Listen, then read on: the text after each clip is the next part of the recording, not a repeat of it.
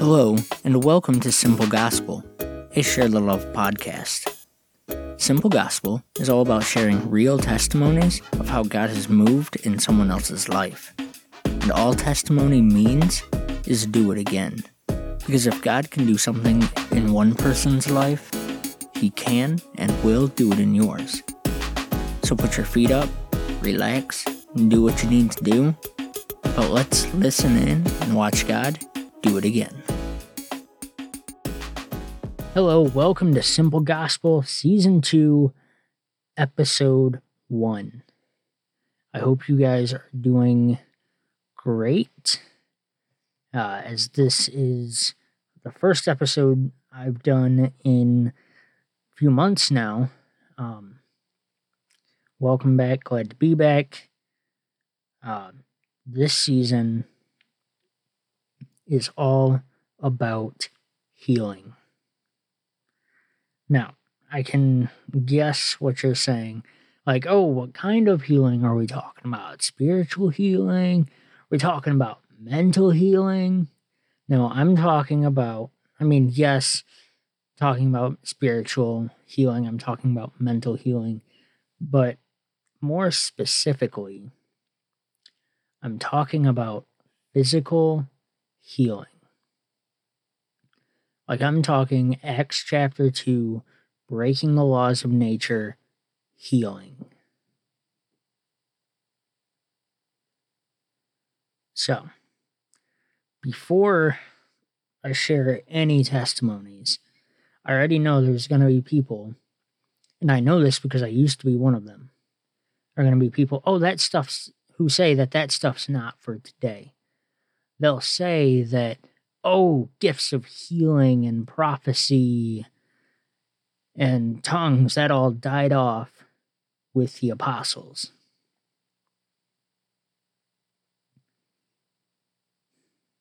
I feel like one of the biggest lies Satan has sold the church is that God no longer operates in power.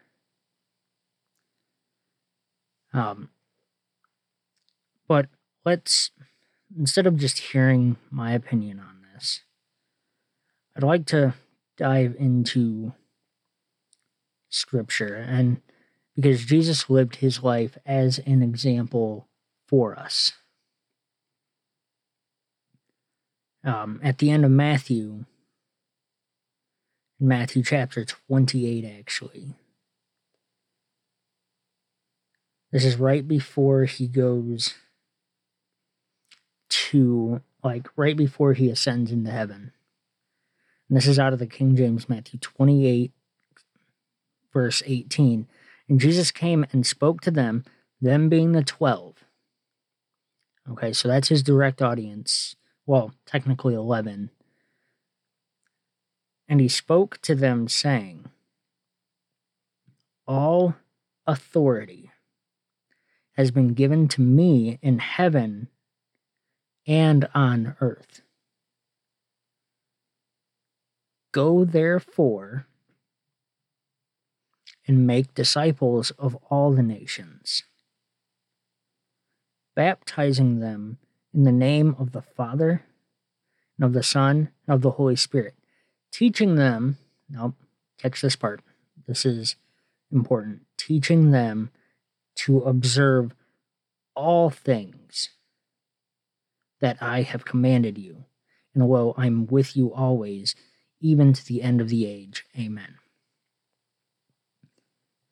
Now, so part of Jesus' parting instructions when he left was to teach them to observe all things I have commanded you. Again, he's talking to the 11 remaining disciples. And when you observe all things, like if I were to pull up Strong's Concordance right now, let's see, observe all things. It's tereo is the Greek, for those of you who are beginning of the words, and it means to attend carefully, to take care of, to guard, to keep, to observe, and to reserve. So Jesus is saying, guard all things that I've commanded you. Take care of everything that I have commanded you. Observe everything I have commanded you. That means keep everything I have commanded you. So that includes, not just them keep what was commanded, but they're to teach their followers to observe everything God commanded them. So, if we go back, see if I can find this here. Because we can look at some of the stuff that Jesus commanded them. Like in Matthew chapter 5, for example, we have Jesus' Sermon on the Mount saying, "Blessed are the poor in spirit, for theirs is the kingdom of heaven. Blessed are those who mourn, for they shall be comforted. Blessed are the meek, for they shall inherit the earth. Blessed are those who hunger and thirst for righteousness, for they shall be filled. Blessed are the merciful." So we have the Beatitudes.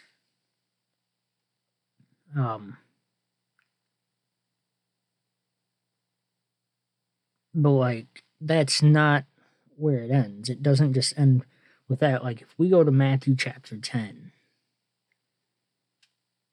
it says, "And when he had called his 12 disciples to him," so this is Judas, the man who betrayed him included.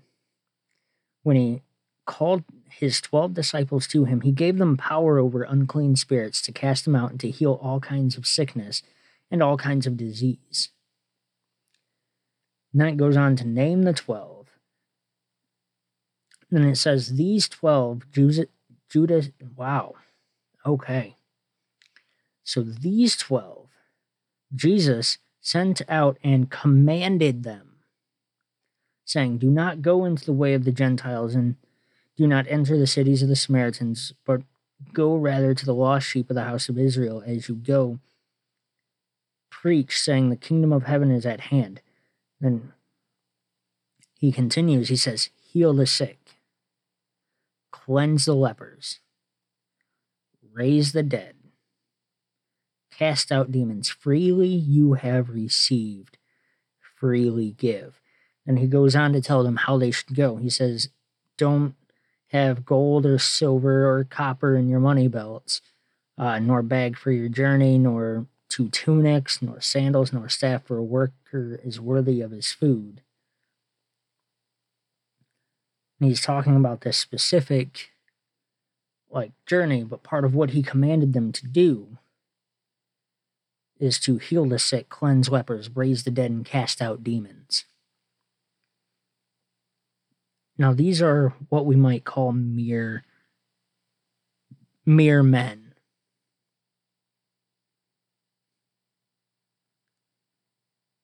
And I know what you're thinking, or what you could be thinking. One of two things. Either one, amen, brother, keep it going. That's one possibility. The other, which may or may not be more likely, is well, yeah, that was Jesus commanding them to go on that specific missionary journey. Well, thankfully, Matthew isn't the only account of Jesus, his life, his ministry, and his commandments to his followers. If we look at Mark chapter 16, go to the same point in history as Matthew 28. And Mark records more of what he says. And this is after he rebuked them for their unbelief, because they didn't believe those who had seen him. And he said to them, "Go into all the world and preach the gospel to every creature. He who believes and is baptized will be saved, but he who does not believe will be condemned. And these signs shall follow," as in they'll come after, they'll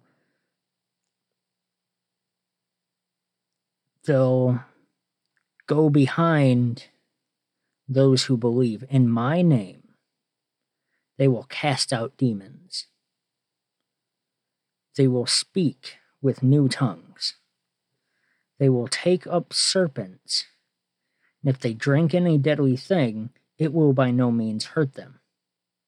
Then he finishes with, they will lay hands on the sick, and they will recover.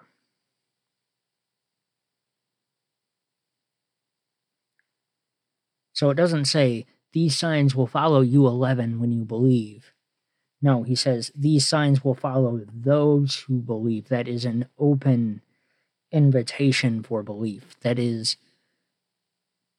Jesus saying, like, anyone who believes that I can do this through them,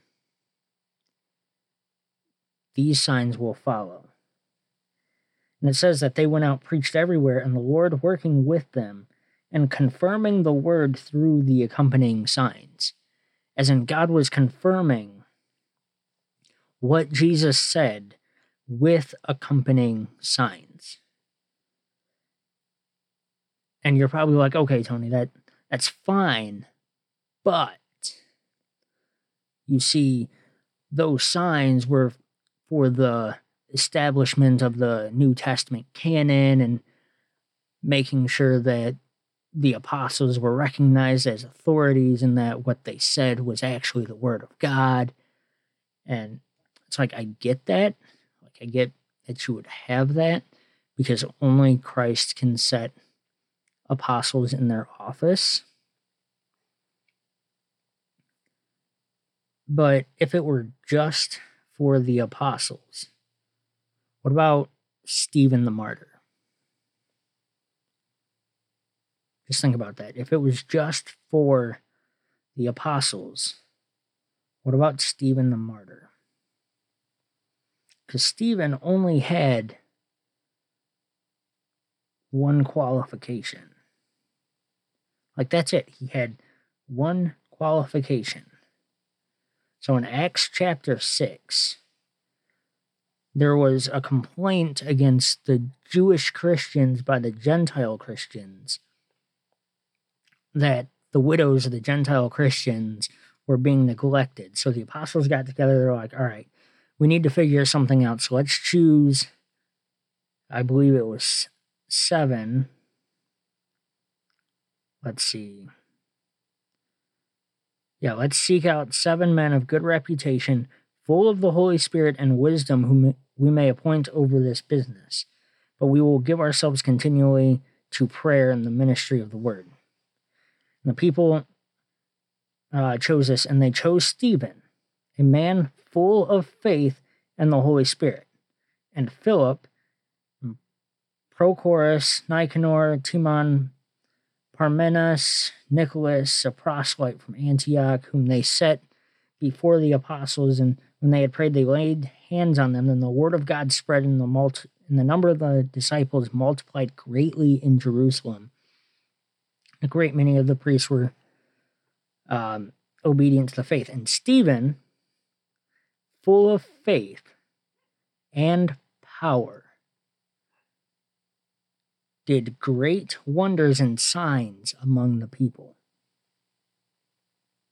Let me repeat that. This is Acts chapter 6, verse 8. And Stephen, full of faith and power, did great wonders and signs among the people. Stephen was not an apostle.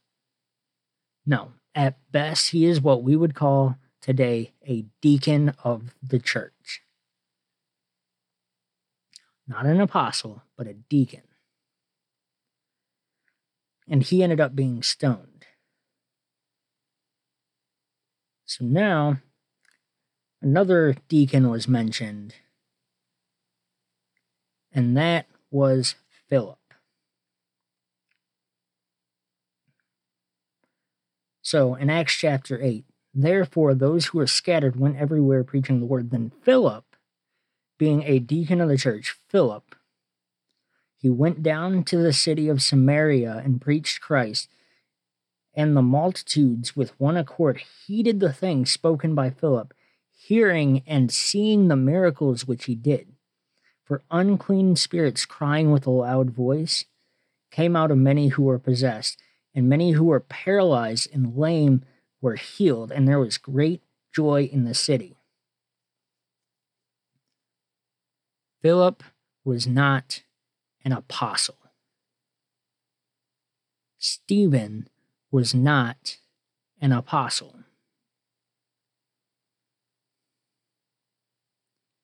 What if we back up to Acts chapter 5? So, Acts chapter 5 is primarily, it starts off with a Christian couple, Ananias and Sapphira. Now, if you're not familiar with this story, at the time, the church was growing. It was growing exponentially, and people were selling their houses, they were selling their land, and they were giving the profit from that and laying it at the apostles' feet so it could be distributed to those who were in need. Now, Ananias and Sapphira, they sold their house and their land. And they kept back part of the profit of what they sold. And then they took what they did not hold back. They took what they weren't saving and they gave it to the apostles as if, and this is where their sin was, as if that's what they sold the land for. And the Holy Spirit works through Peter, and Peter calls him out that Satan has filled Ananias' heart to lie to the Holy Spirit. And so Ananias ends up dropping dead. Later, Sapphira comes in. Peter goes, "Hey, did you sell the land for this much?" Which is the amount that they claimed. And so Sapphira was like, "Yeah, we sold the land for that much." And Peter answered her, and then Peter said to her, "How is it that you have agreed together to test the Spirit of the Lord? Look, the feet of those who have buried your husband are at the door, and they will carry you out." Then immediately, boom, she fell down at his feet and breathed her last. And young men came in, found her dead, carrying her out, buried her by her husband, and great fear came upon all the church and upon all who heard these things.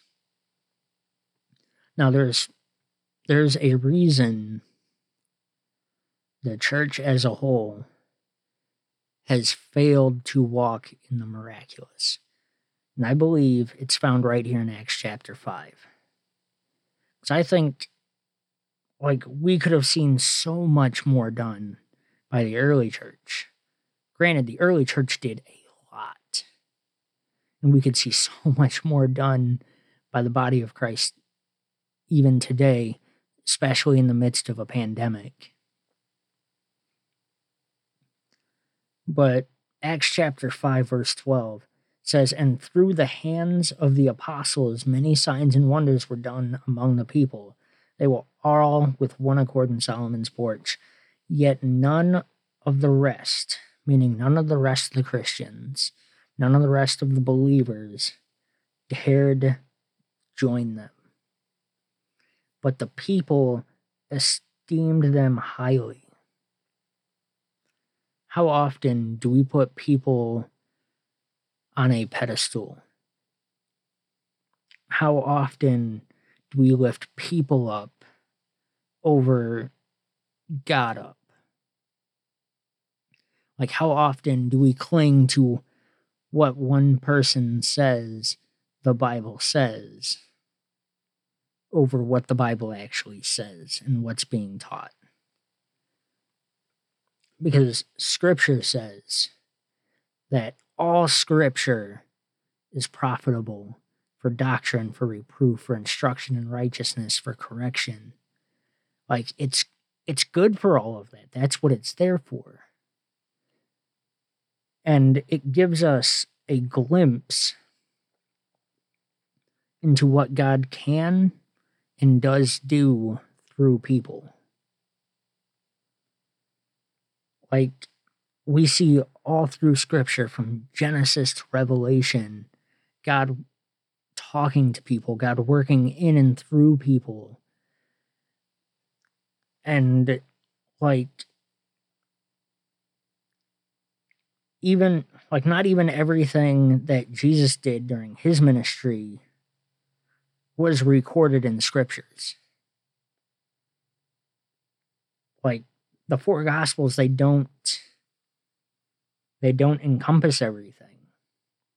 In fact, even John even says that. Like, he's like, this is the disciple who testifies of these things and wrote these things.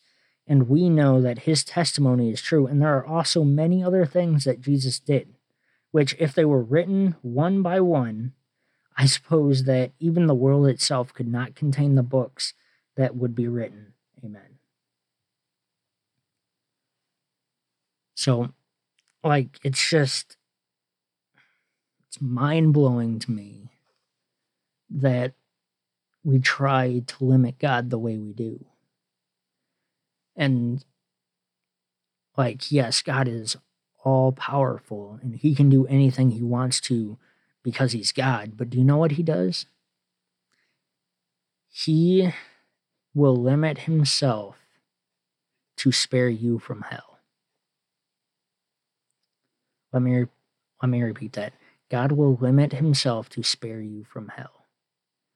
Which means if a belief that God is a healer offends you so much that you just can't believe in God as that, and you don't believe him to be a healer, then according to your faith, let it be so. Like, according to your faith, like in certain aspects, God will limit himself to what you believe and what you allow him to do.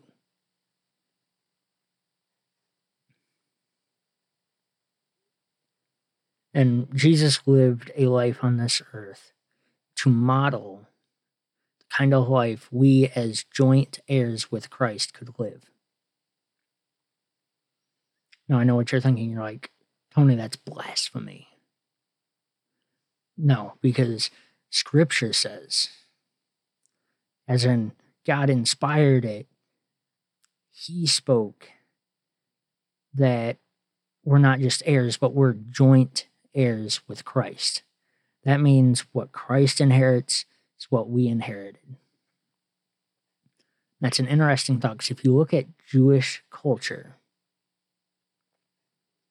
at the age of 30, during that time, when you turn 30 years of age, whether your father was alive or not, that's when you inherited your father's inheritance at 30 years old.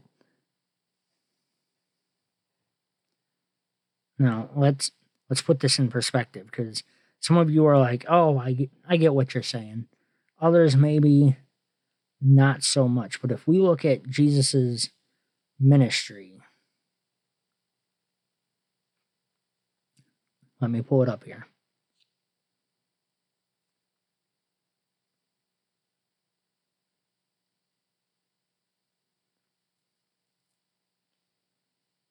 So we look at what Jesus did in his ministry.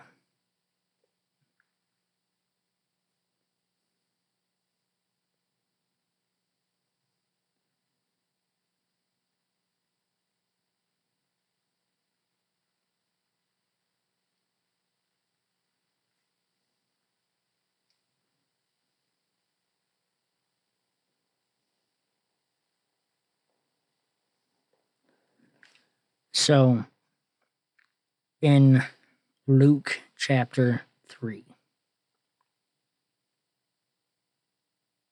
we see Jesus gets baptized.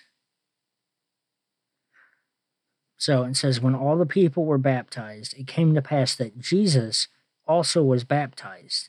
And while he prayed, the heaven was opened, and the Holy Spirit descended in bodily form like a dove upon him.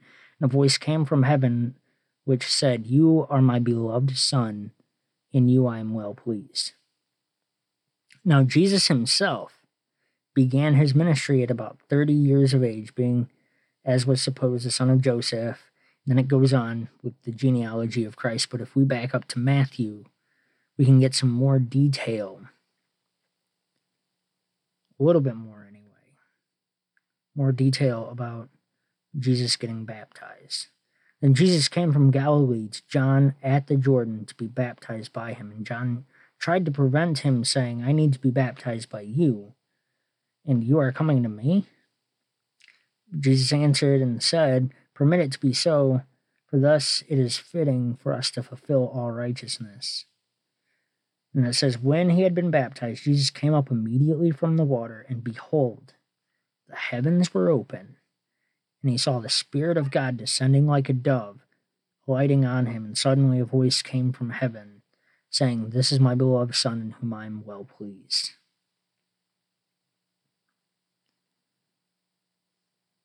And then, immediately after that, it says, Then Jesus was led up by the Spirit into the wilderness to be tempted by the devil. When he had fasted 40 days and 40 nights, he was afterward hungry. Now when the tempter came, he said to him, If you are the Son of God, command that these stones be taken bread. And then Satan takes him through these temptations, which is the pride of life, the lust of the eyes, the pride of life,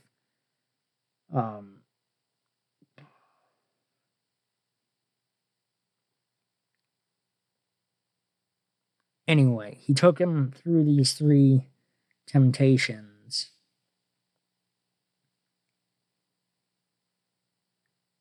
And it says, Then the devil left him, and behold, angels came and ministered to him. Now when Jesus heard that John had been put in prison, he departed to Galilee.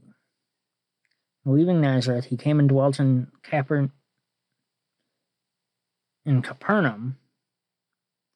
which is by the sea in the regions. And after that, he goes and he starts his earthly ministry.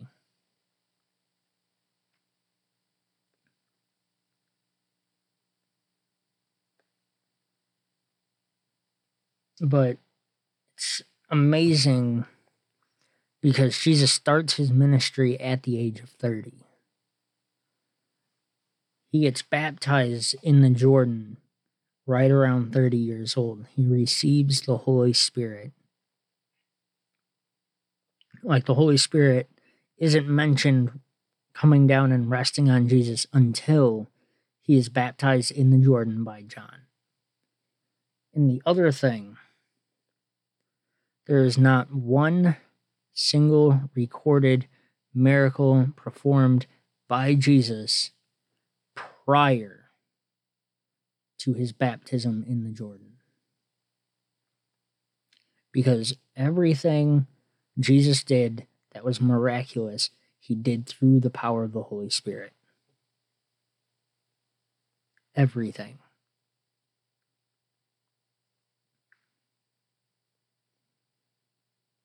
And that's because he was in perfect communion with the Father. Like, he would depart to secluded places to spend time with God and to spend time with the Father. And out of that relationship, he walked around in power. And Scripture even says that after he was tempted, he came out of the wilderness in the power of the Spirit. Meaning everything he did after that point was in the power of the Spirit. And if we go to Acts, back to the book of Acts, which most Bibles title it the Acts of the Apostles, but I think it should be more appropriately titled the Acts of the Holy Spirit.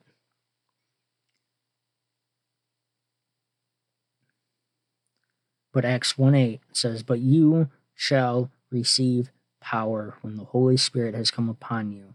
You shall be witnesses to me in Jerusalem and in all Judea and Samaria to the end of the earth. Like, Jesus is talking about this power that's coming. And it's a baptism of the Holy Spirit. Like, it's the Holy Spirit coming and resting on his people and indwelling his people. Like, that's the power Jesus walked in. And on top of that, Jesus also promised authority. Like when we read Matthew chapter 28, he said, all authority is given to me in heaven and on earth. And then he says, but you will receive power, and he promises to be with us even to the end of the age. And that's through Holy Spirit. That's how he is with us, is through Holy Spirit. And so when we receive the Holy Spirit,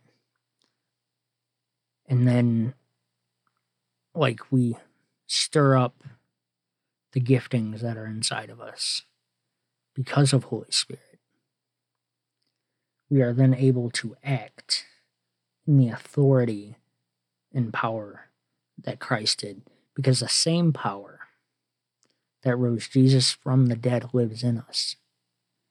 What a waste of power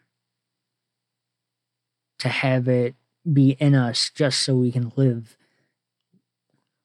just so we can do good most of the time, but I still screw up sometimes.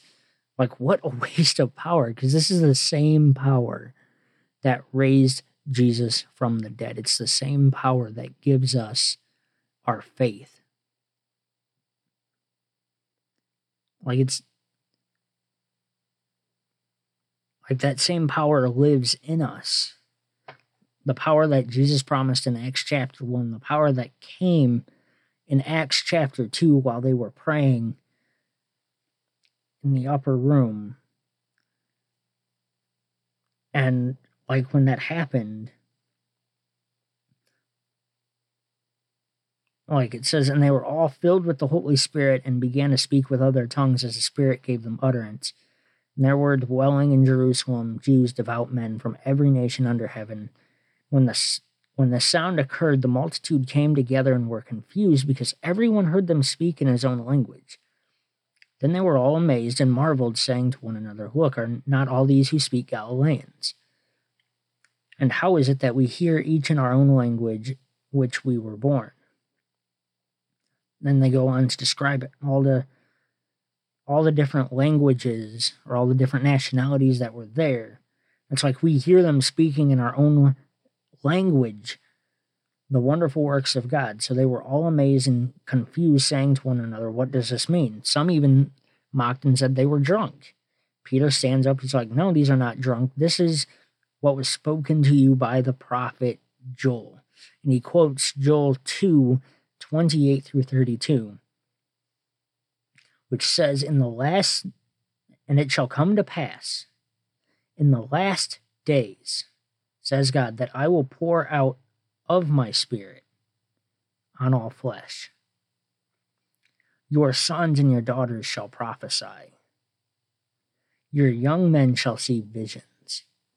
Your old men shall dream dreams. On my men servants and on my maid servants I will pour out my Spirit in those days, and they shall prophesy. I will show wonders in heaven above, and signs in the earth beneath, blood and fire, vapor of smoke. The sun shall be turned into darkness and the moon into blood before the coming of the great and awesome day of the Lord. And it shall come to pass that whoever calls on the name of the Lord shall be saved. Now, I read this to tell you that in this portion of prophecy from Joel, there's no gap that says that this will go away. It says, in the last days, says God, that I will pour out of my Spirit on all flesh. Your sons and your daughters shall prophesy. Your young men shall see visions. Your old men shall dream dreams.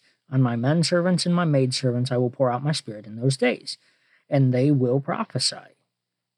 And I, being God, will show wonders in heaven above, and signs in the earth beneath. Blood and fire and vapor of smoke. The sun shall be turned into darkness, the moon into blood.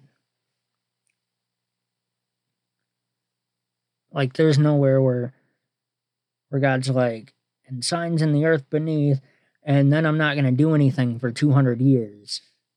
Or I'm not going to do anything for 2,000 years. or 3,000 years, or however long it takes for us to get to the blood, fire, and vapor of smoke, and the sun into darkness, and the moon into blood. Like, we are still in the end times. We are still in the last days spoken on by the prophet Joel.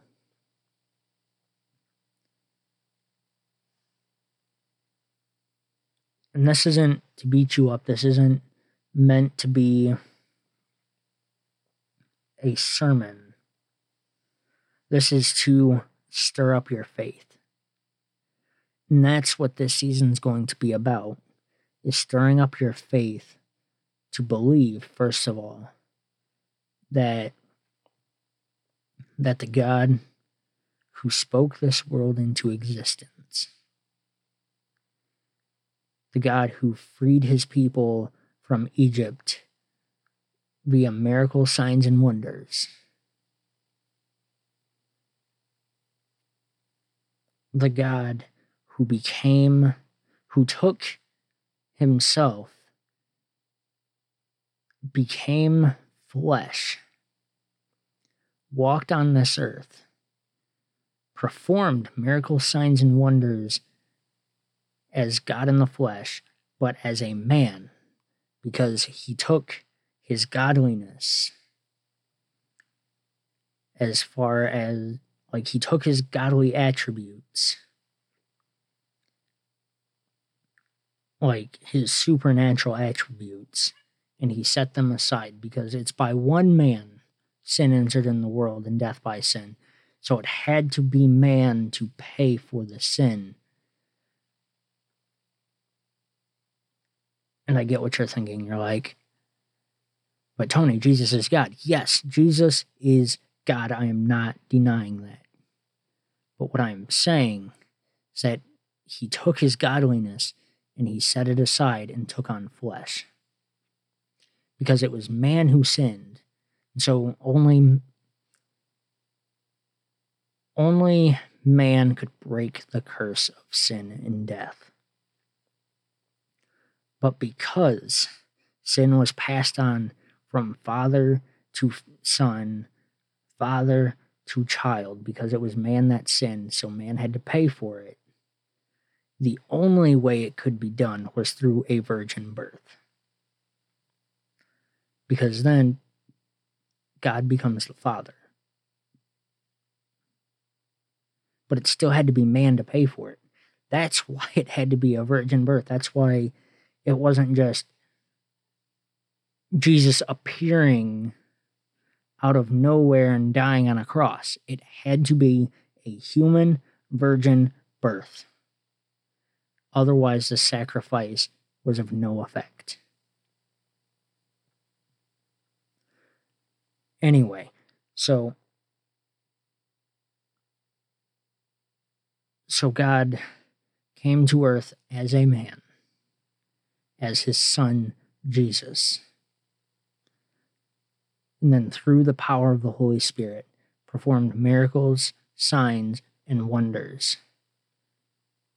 And then told his closest followers right before he ascended into heaven that these signs will follow those who believe. And he goes on to talk about miracles, signs, and wonders. And then he kickstarts his church with miracles, signs, and wonders. Do not tell me that the God who's the same yesterday, today, and forever,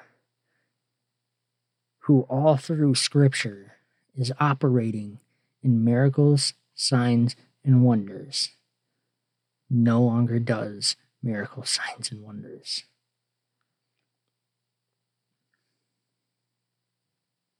Now, some of you are probably thinking about when we're all in heaven, and that, like Jesus said, that, some of you will be like, but we cast out demons in your name, we did this in your name, we did that in your name, and then Jesus says, depart from me, you workers of iniquity, for I never knew you. And you're afraid that if you start walking in that you'll be counted, like if you start walking in miracle signs and wonders, you'll be counted as one of those workers of iniquity. Then I'm going to tell you, you have a bad definition of iniquity. Because iniquity means lawlessness. It's working in sin. As in, like, do what you want and then just pray to Jesus and you'll be all right. That's not how grace works. The Apostle Paul even says, what shall we say? Shall we continue in sin that grace may abound? Depending on the translation, it either says certainly not, or my personal favorite, how King James says it, says God forbid. Because that's not what grace is about. That's not what the Christian life is about. When you have a true relationship with Christ,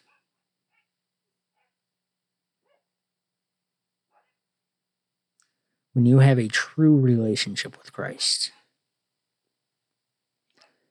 it will be a life marked with holiness,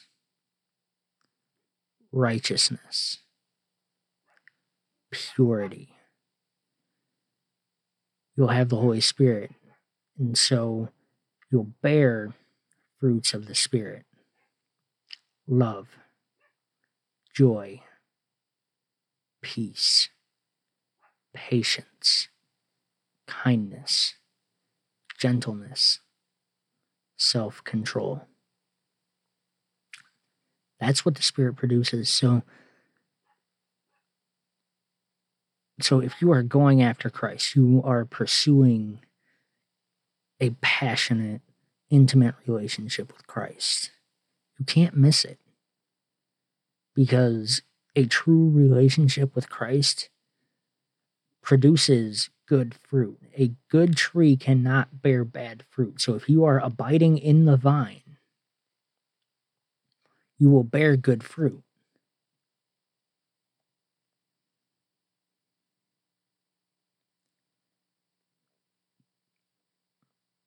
Now, the purpose of this podcast is not to win you over logically to miracle signs and wonders. That's not at all. And if you disagree with me, that's fine. But I want you to keep listening. Because when you start hearing testimonies of people being healed, the conversation's going to change. Because just like when John the Baptist was thrown into prison, after he had heard God audibly speak, saying, "This is my beloved Son, whom I am well pleased," he had audio confirmation that Jesus was the Son of God and he was the Messiah. But he was put in prison, and so John sent his followers to talk to Jesus, to ask him, "Hey, are you the one we're looking for, or do we search for another?" And Jesus' response, his response was, "The blind see, the deaf hear, the lame walk, the dead are raised." Determine for yourself. And that's all I'm saying. So like the next few episodes, like I want the rest of this season to just be testimony after testimony after testimony of people who have either prayed for someone and they've been healed, or someone prayed for them and they were healed. Like I want to hear those stories, because we could debate scripture until we are blue in the face and Christ comes back. Like, that is a possibility. I've been guilty of it myself. not necessarily about this, but about other things. So, like, we could debate what we think the scripture means and what the Apostle Paul was talking about here versus here. Like, we could debate that until we're blue in the face, but you can't argue with testimony.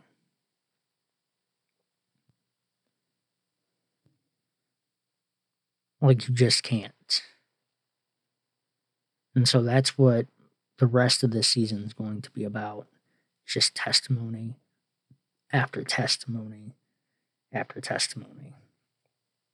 And in 1 Corinthians, Paul's writing to this church in Corinth, and he's talking about, like, he's introducing everything. Like, he introduces the letter or whatnot. There's a lot of divisions among them. And, like, there's a lack of unity. And some in the church were saying that, oh, I'm of Paul, or I'm of Apollos, or I'm of Cephas, or I'm of Christ, or I'm of John Calvin, or I'm a Wesleyan, or like it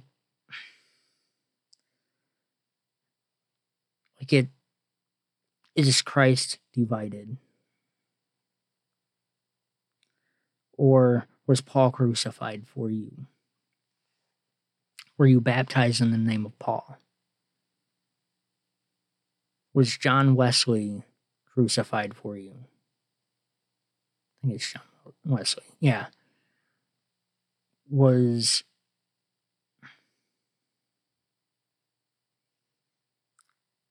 Charles Spurgeon crucified for you? Were you baptized in the name of Billy Graham?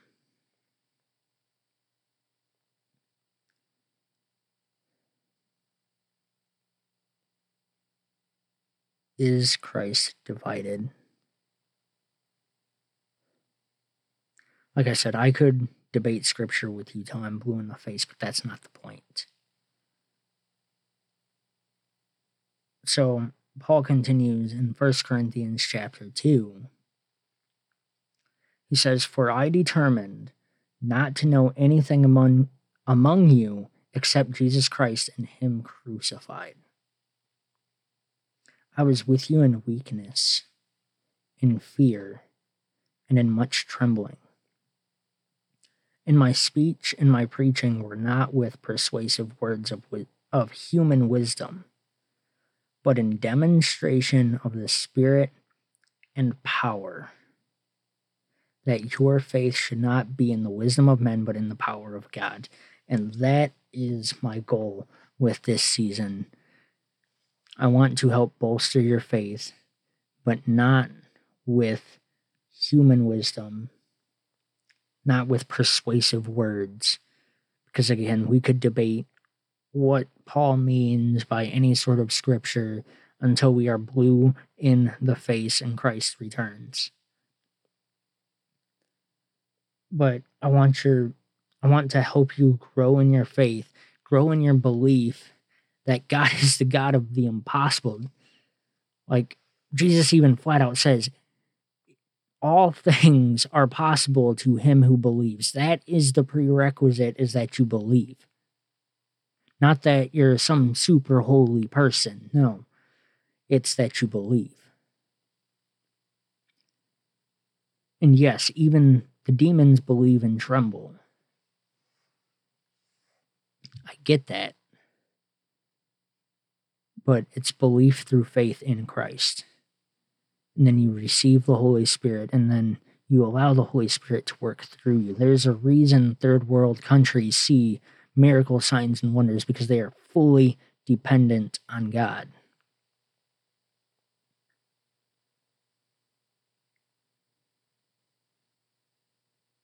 Just when people are healed, when people are healed, the conversation changes. When we look all through the book of Acts, we see people getting radically healed. Like, there was a guy sitting at the beautiful gate of the temple. He's begging for food. And as he's begging, a couple people walk past him. They're just going about their day. Peter and John are going to the temple to worship. At the hour of prayer, there was a certain lame man from his mother's womb. Now, I want to remind you that this is a true story. This actually happened. And he was begging from those who entered the temple, and he saw Peter and John go into the temple, and he asked for alms.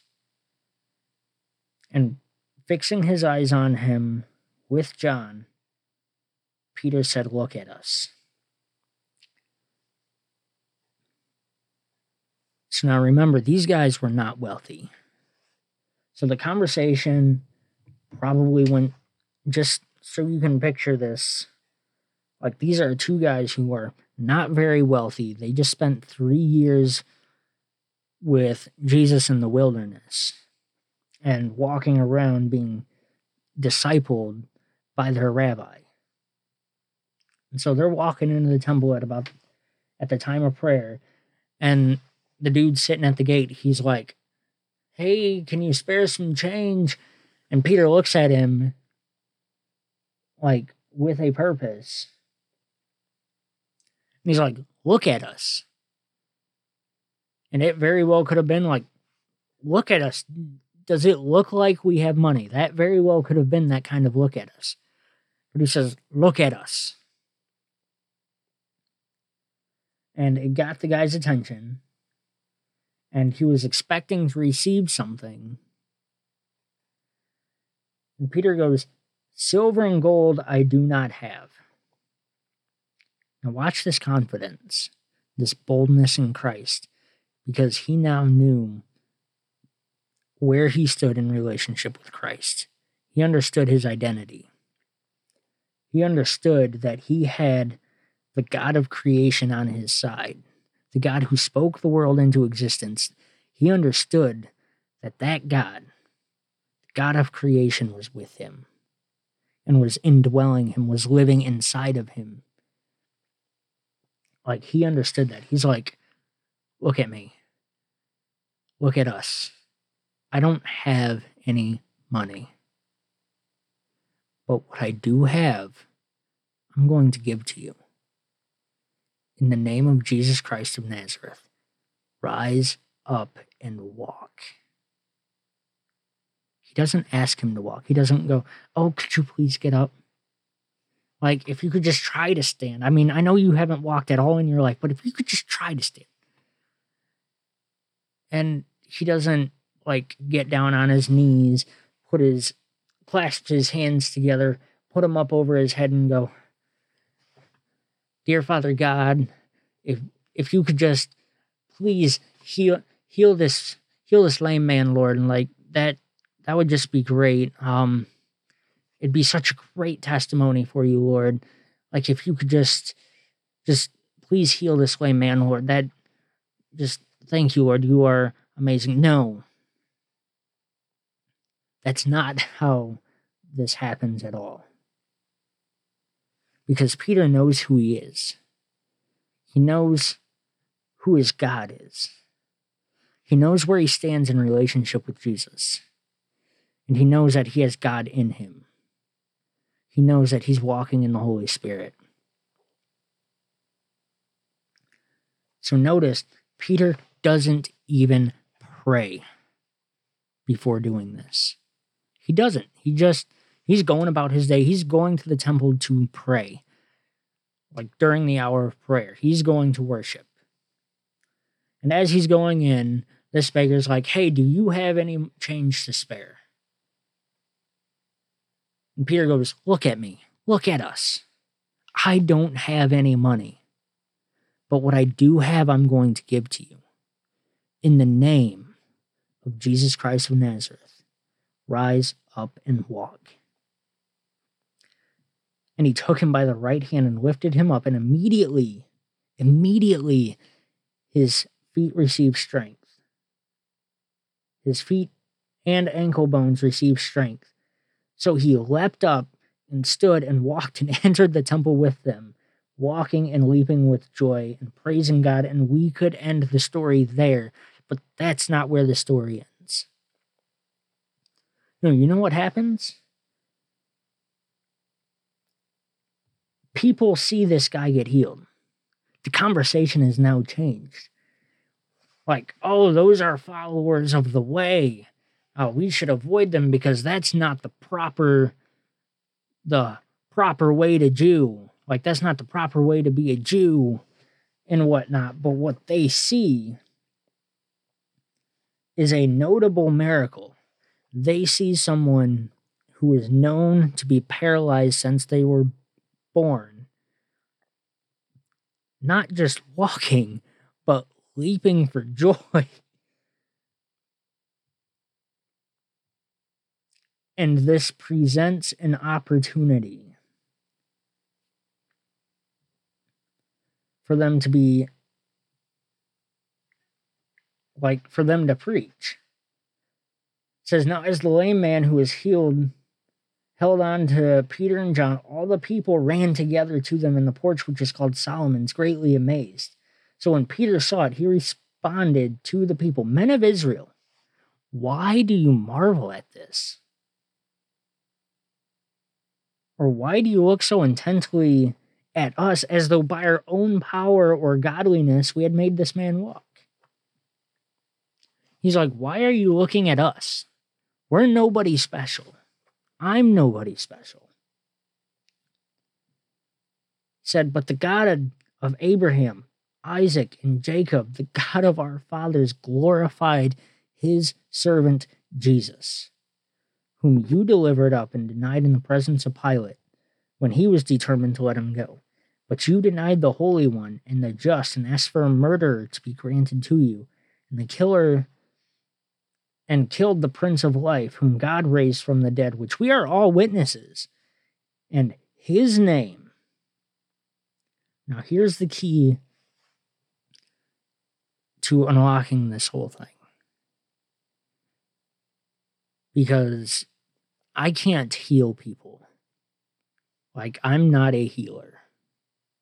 But God is. Christ is. I am not a healer. Though the people you go to conferences to see who lay their hands on someone and they get healed, those people are not healers.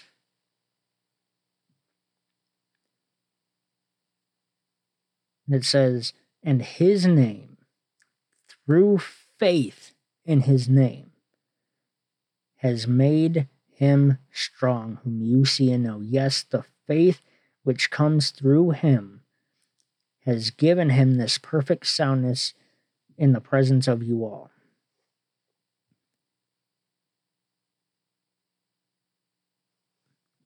So this healing opens the door for people to receive Christ. And that's anytime the Spirit moves, anytime the Holy Spirit works and someone gets healed, that is an opportunity, that is an invitation into relationship.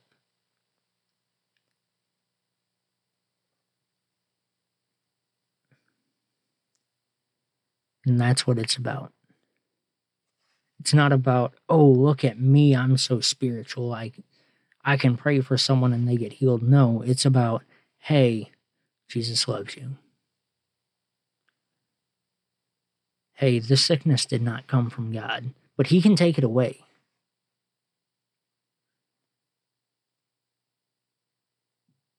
Hey, God may have allowed this to happen, but if you let him, he'll remove it. Because he loves you and he wants a relationship with you. That's the whole point of this. Stir up your faith. And this becomes a tool, an evangelistic tool to share the gospel. Because how can you deny that God exists when the very person denying the existence of God gets healed by God?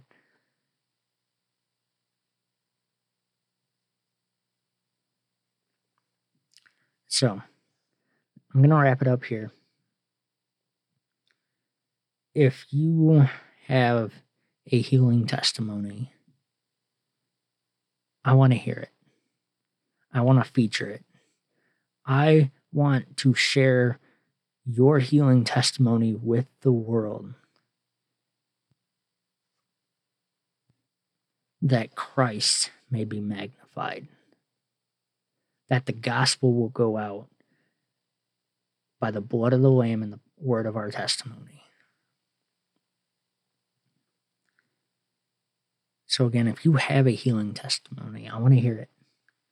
Or maybe you're hearing about this all for the first time. Maybe you even need healing. Reach out. I want to pray for you. Not because I'm anybody special. Because I'm not. I am just a passionate follower of Christ. A disciple trying to be like the rabbi. Not be the rabbi, but be like the rabbi in everything I do, because we were called to live like Christ. We were called to have this mind in us that was in Christ Jesus. So again, if you have a testimony, if you have a prayer request for healing, I want to hear it. You can send me a message at Share the Love Ministries on Instagram or Facebook, or you can email me at anthony.sharelove@live.com. Because it's not about persuasive words of human wisdom. It's just not. It's not about can I argue you into the kingdom. It's not about can you argue an atheist into the kingdom. You can't stronghold people. Again, it's not about persuasive words of human wisdom, but in demonstration of the Spirit and of power. Father, thank you. Thank you for everything you've blessed us with, Lord. Holy Spirit, come. Fill the studio, fill this closet, I should say. Fill whatever room, whoever's listening, fill their room, Lord. Let them feel your presence.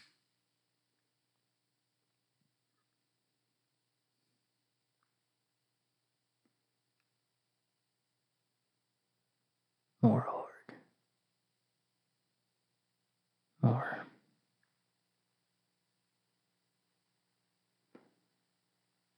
So whoever needs healing right now, Lord, just touch them.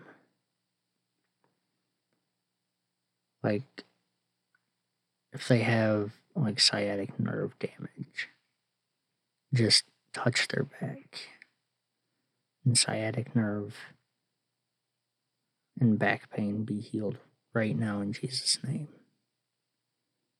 All pain has to get out right now. No more pain.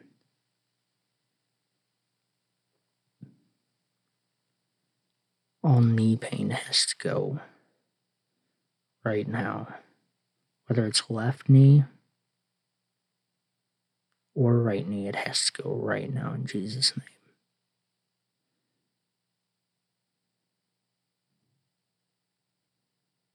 And if you're listening to this and you just happen to have a headache, that headache has to leave right now in Jesus' name.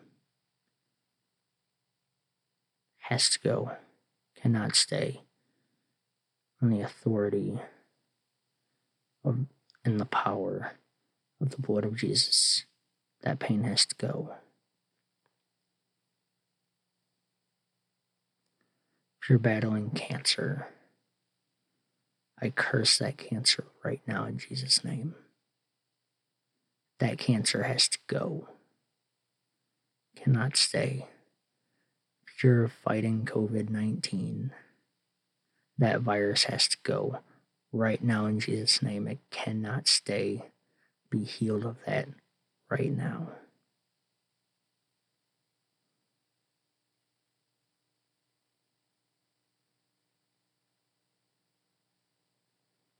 Thank you, Lord. Thank you that I'm not somebody special. Thank you that it's you that heals that. Because the name of Jesus is above any pain. And that the name of Jesus is above any virus or any disease.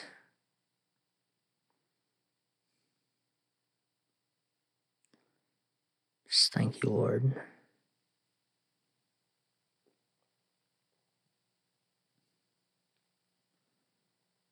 Thank you, Lord. Amen. Hey, thanks again for listening to Simple Gospel. I cannot do this podcast without your help. As you see, there's only so many times I can share my own testimonies of someone getting healed. So that's where you come in. If you have a healing testimony, or if through this show you were healed, I want to hear about it. So just send me a message at Share the Love Ministries on Instagram or Facebook. Or you can send me an email directly at anthony.sharethelove@live.com. And if you didn't catch that, don't worry. I've posted it in the description below. Have a great day. God bless.